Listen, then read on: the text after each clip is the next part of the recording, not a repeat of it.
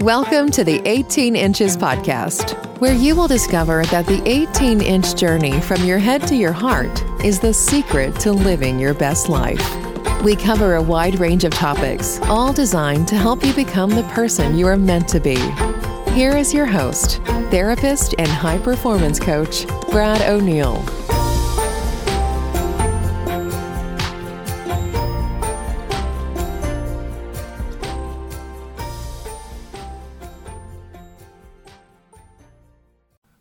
Welcome to Episode 8, The Art of Being in a Doing World.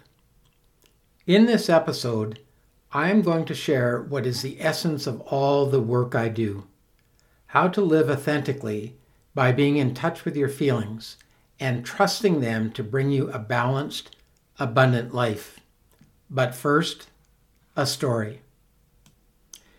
In 2003, I met Dr. Fred Downing. Fred was a master at his craft of helping people and a master of living an authentic life.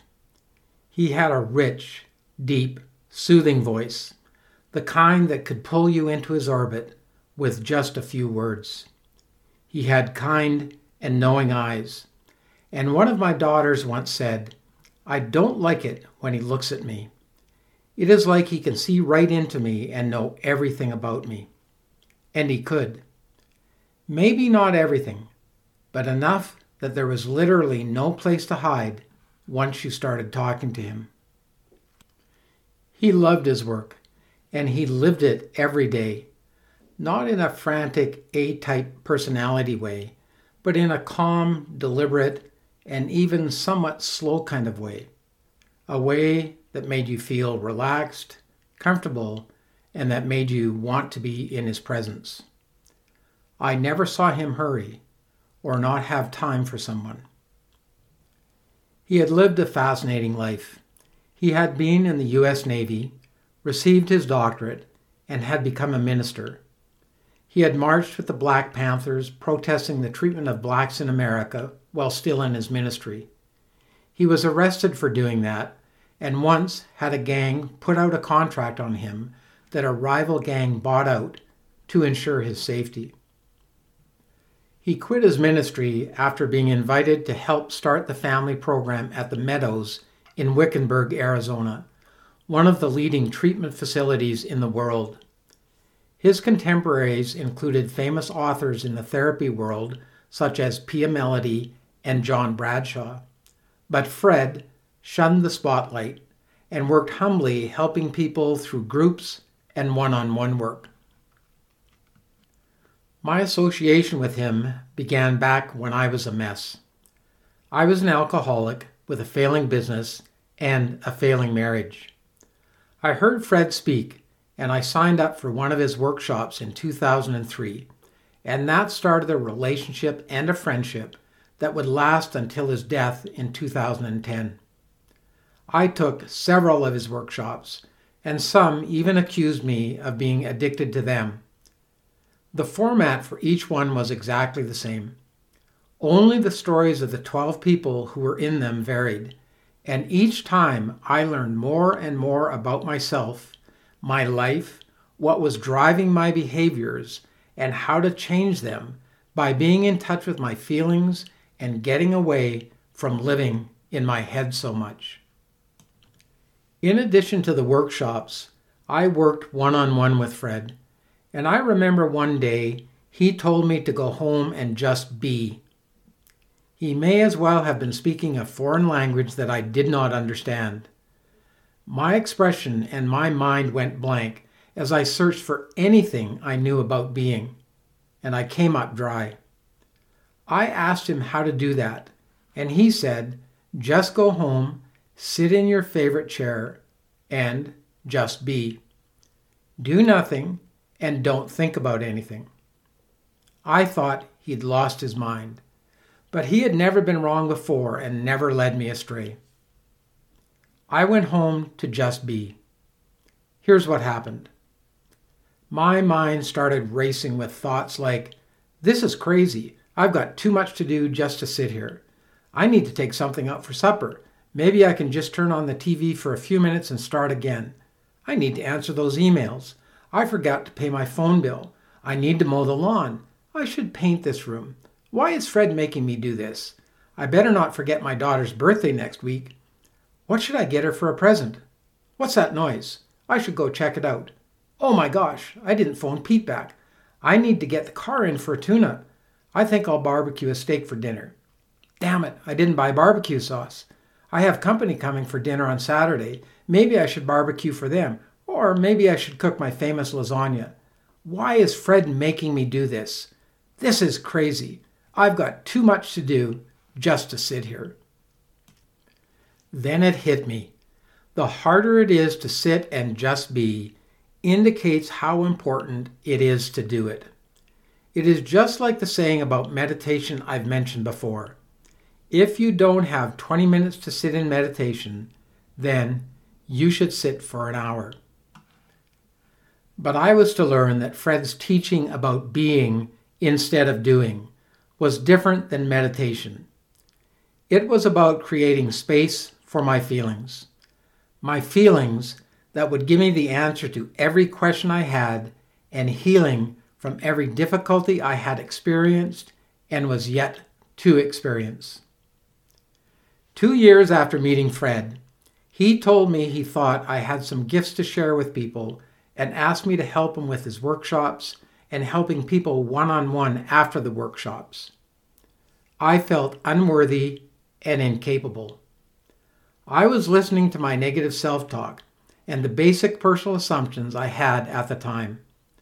Fred helped me with that as well, and I finally accepted the offer, and we worked together until 2009. I learned about feelings and, more importantly, about the gifts our feelings have for us if we just stop avoiding them, running from them, or numbing them out.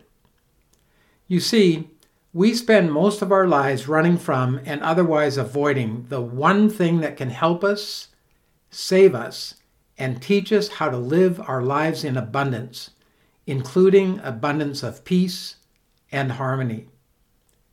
It is about the journey I mentioned in episode 1, the 18 inches from your head to your heart.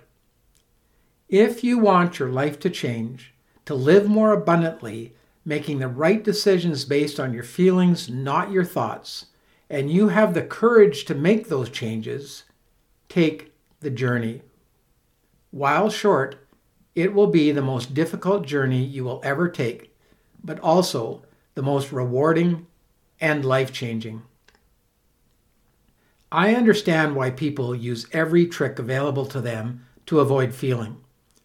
Just think about some of the feelings: fear, shame, sadness, pain, loneliness, hopelessness. They really sound awful. So why would anyone even want to experience them, let alone sit in them? I spent a lot of time thinking about that and talking with Fred about it.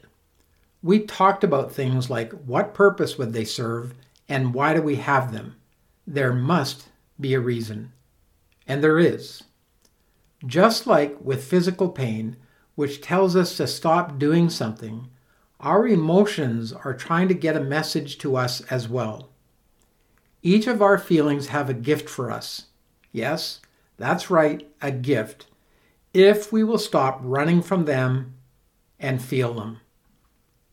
Unfortunately, we live in a world of persistent stimulation such as television, social media, billboards, advertising on your Facebook pages and YouTube channels. All of them trying to get you to do something, like buy something, or work out, or text someone, or go on social media. We must make a conscious effort to slow down, unplug, and be. I hear so many times from my clients, "I'm so busy I can't find any time for me." You don't find time, you make time by eliminating things that aren't getting you closer every day to your ideal life. The clutter on your desk, in your home or garage, isn't what's getting in the way of you living the life you want to live. The clutter in your brain is. If you are struggling to make a single important decision or make some life-altering changes, you need to sit down and be, and feel what is going on inside of you. Your feelings will be your guide. And you know how to do this. You did it when you decided to listen to this podcast. You listened to your feelings. You may have felt the need for some inspiration, motivation, or ideas. You may have been feeling down, hopeless. You may have been fearful about being stuck where you're at. Maybe you have been sad about where your relationship is at, or going, or not going. Maybe something bad has happened to you recently and you needed perspective. Maybe it was loneliness or sadness because of struggles in your relationship. Maybe you were feeling overwhelmed by your list of things to do and needed a break, so the title appealed to you and where you were at in that moment. These are all feelings, and whether you know it or not, it was a feeling or a combination of feelings that got you to listen to this episode. When you paid attention to and listened to your feelings, you did something good for yourself. Had you not heeded those feelings, you would have remained stuck in your head trying to figure out the answers and trying to think your way out of your circumstances. Your thoughts would have kept spinning, and you may or may not have made any changes or reached a decision. Had you taken the time to be, even for a few minutes, and asked yourself, "What am I feeling?" you would have been coming to the place of authenticity where thoughts, words, feelings, and actions are aligned. Yes, you may have made a decision in your busyness, but it may have been the wrong decision because it may not have been aligned with your feelings. Just think about some of the wrong decisions you have made in your life. Maybe you bought the wrong car, the wrong house, or the wrong investment. Maybe you picked the wrong company to go to work for, or picked the wrong romantic partner. How many times, with the benefit of hindsight, have you gone, I knew I shouldn't have done that? Well, if you knew, why did you do it? Simply put, your head or your thoughts talked you into doing something your heart knew all along was the wrong decision had you only taken the time to be. As mentioned in previous episodes, through series of things that happen to us, we become disconnected from our feelings and we start spending all of our time in our heads. Relying on your head is just surviving, and being in your feelings is living. And our heads can lead to some poor choices. We most often end up in our heads because of things that are said to us. Lots of times, often when growing up, our feelings aren't validated and often negated. Sayings like, "Suck it up," "Big boys or girls don't cry," "Stop your crying or I'll give you something to cry about," "Toughen up," "Don't be so sensitive," or even those awkward times when our parents don't know what to say to us when we are hurting or sad because they may not even be in touch with their feelings, make us believe that feelings aren't safe or there is something wrong with having them. Being in our head is typically a learned technique to make things appear more bearable and as a coping mechanism to escape the pain or discomfort of our reality at the time. It can help us overcome some short-term difficulties, but if we get stuck there and rely completely on our thinking, we miss out on the best parts of life. It is time to start living or to live more fully. Now, in the next episode, I'm going to be talking more about feelings, what they are, and the gifts they have for us if we can learn the art of living in our doing world. But for today, let me just share a couple of key points about feelings. The first one, as it relates to intimate relationships. Most people think intimacy is holding hands, cuddling, or having sex. It is not. Some think it is about common interests, liking the same things, or thinking the same way as your partner. It is not. Intimacy is being able to share your feelings openly and honestly and have them validated. Plain and simple. Everything else is a gift that comes from that. Learn to identify your feelings, be in them and share them, and your life and all your relationships will change beyond your wildest dreams. We make relationships, and for that matter, life, so complicated because we don't slow down enough to live in our feelings. Another key point I want to share is about anger. Anger is a valid human emotion and should not be suppressed or ignored. There is nothing wrong with anger. It is how we express it that can make it dangerous or unhealthy. But here's the thing about anger. Most often, we use anger to prevent us from getting to the feelings that are underneath it. We use it either as a shield or a club to keep people away from us so we don't have to be vulnerable and say that we are hurt or sad or ashamed or lonely or any one of the other feelings. When we do that, we are blocking intimacy and not living authentically. I want you to close your eyes and imagine what it would be like to be able to know how you're feeling, articulate your feelings in a healthy way, and have them validated.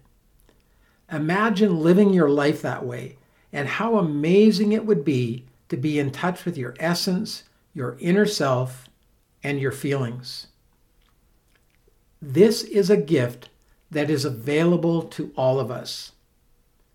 But how do you get started? By finding time each day just for the art of being. You can do it almost anywhere. Your favorite chair, a park bench, or sitting on the grass. It is not the same as meditating. It is about scanning your body and finding out what you are feeling.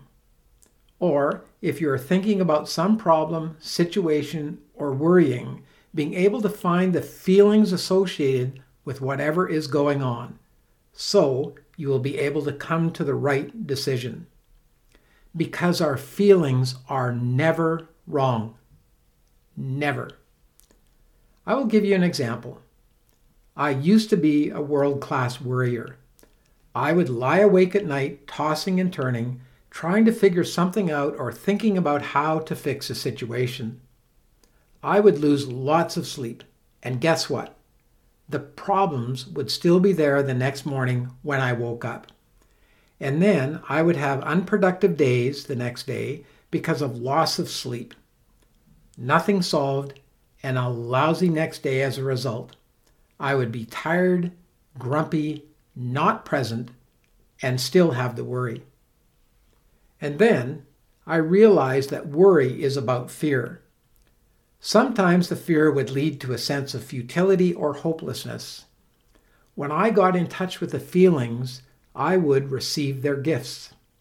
The gift of fear is wisdom, and the gift of hopelessness is acceptance. As long as I stayed in my head worrying and worrying, nothing changed. When I got in touch with the feelings and the gifts, I knew what to do. You can too, if you commit to the 18-inch journey. I want to be clear about something, and this is such a critical point. We hear a lot, and I even teach about mindset, what goes on in our headspace. Feelings are what goes on in your heart space. Your headspace or mindset is critical for your success, no matter how you define success. But understand this. Your headspace will never be in order if you are at war with or disconnected from your heart space, your feelings. The dis-ease or discomfort you feel when you know you need to make a change or changes comes from your feelings. Mindset matters tremendously because the wrong headspace will knock you right back into the rut you've been in. But your heart space, your feelings, are the single key to unlock your power and create the life you want to be living. Befriend your feelings. Trust they have powerful gifts for you. Know in your heart space that you have all the answers to your questions, and that by tapping into the power of your feelings and the gifts they have to give you, you will find you are wiser than you think. Stop avoiding them. Stop running from them. Stop numbing them. And your heart and mind will open to the amazing opportunities and possibilities the world has to offer. Here are 5 things to remember on your journey. Number 1, you have the power to change your circumstances. Number 2, your mindset plays a role. Crush your negative self-talk before it crushes your dreams. Number 3, practice gratitude. Number 4, practice regular meditation to reduce stress, anxiety, improve your self-esteem, your empathy, your trust, contentment, and your memory. Number 5, your feelings will never let you down. Never. And they are always right. Always. Learn to be. We are human beings, not human doings. This may seem contrary to all your goal setting and planning, but it isn't. You must learn to be so you know who you are meant to be, and be in touch with your feelings, the source of all your answers, to know your why. In today's world of frenetic competition for our mental bandwidth, we are robbed of the ability to be contemplative, introspective, and to find soul-nurturing peace. Create the time and space to just be. Every day. Let your feelings guide you. They are never wrong. Never. Your mind tells you lies and plays tricks on you, but you can trust your feelings. Your soul knows how to heal your wounds. The challenge is to silence your mind. Create time and space. It's only 18 inches. The shortest trip you will ever take, but without a doubt, the most important journey of your life. I love this quote by Diane Ackerman. She wrote, "I don't want to get to the end of my life and find that I have just lived the length of it.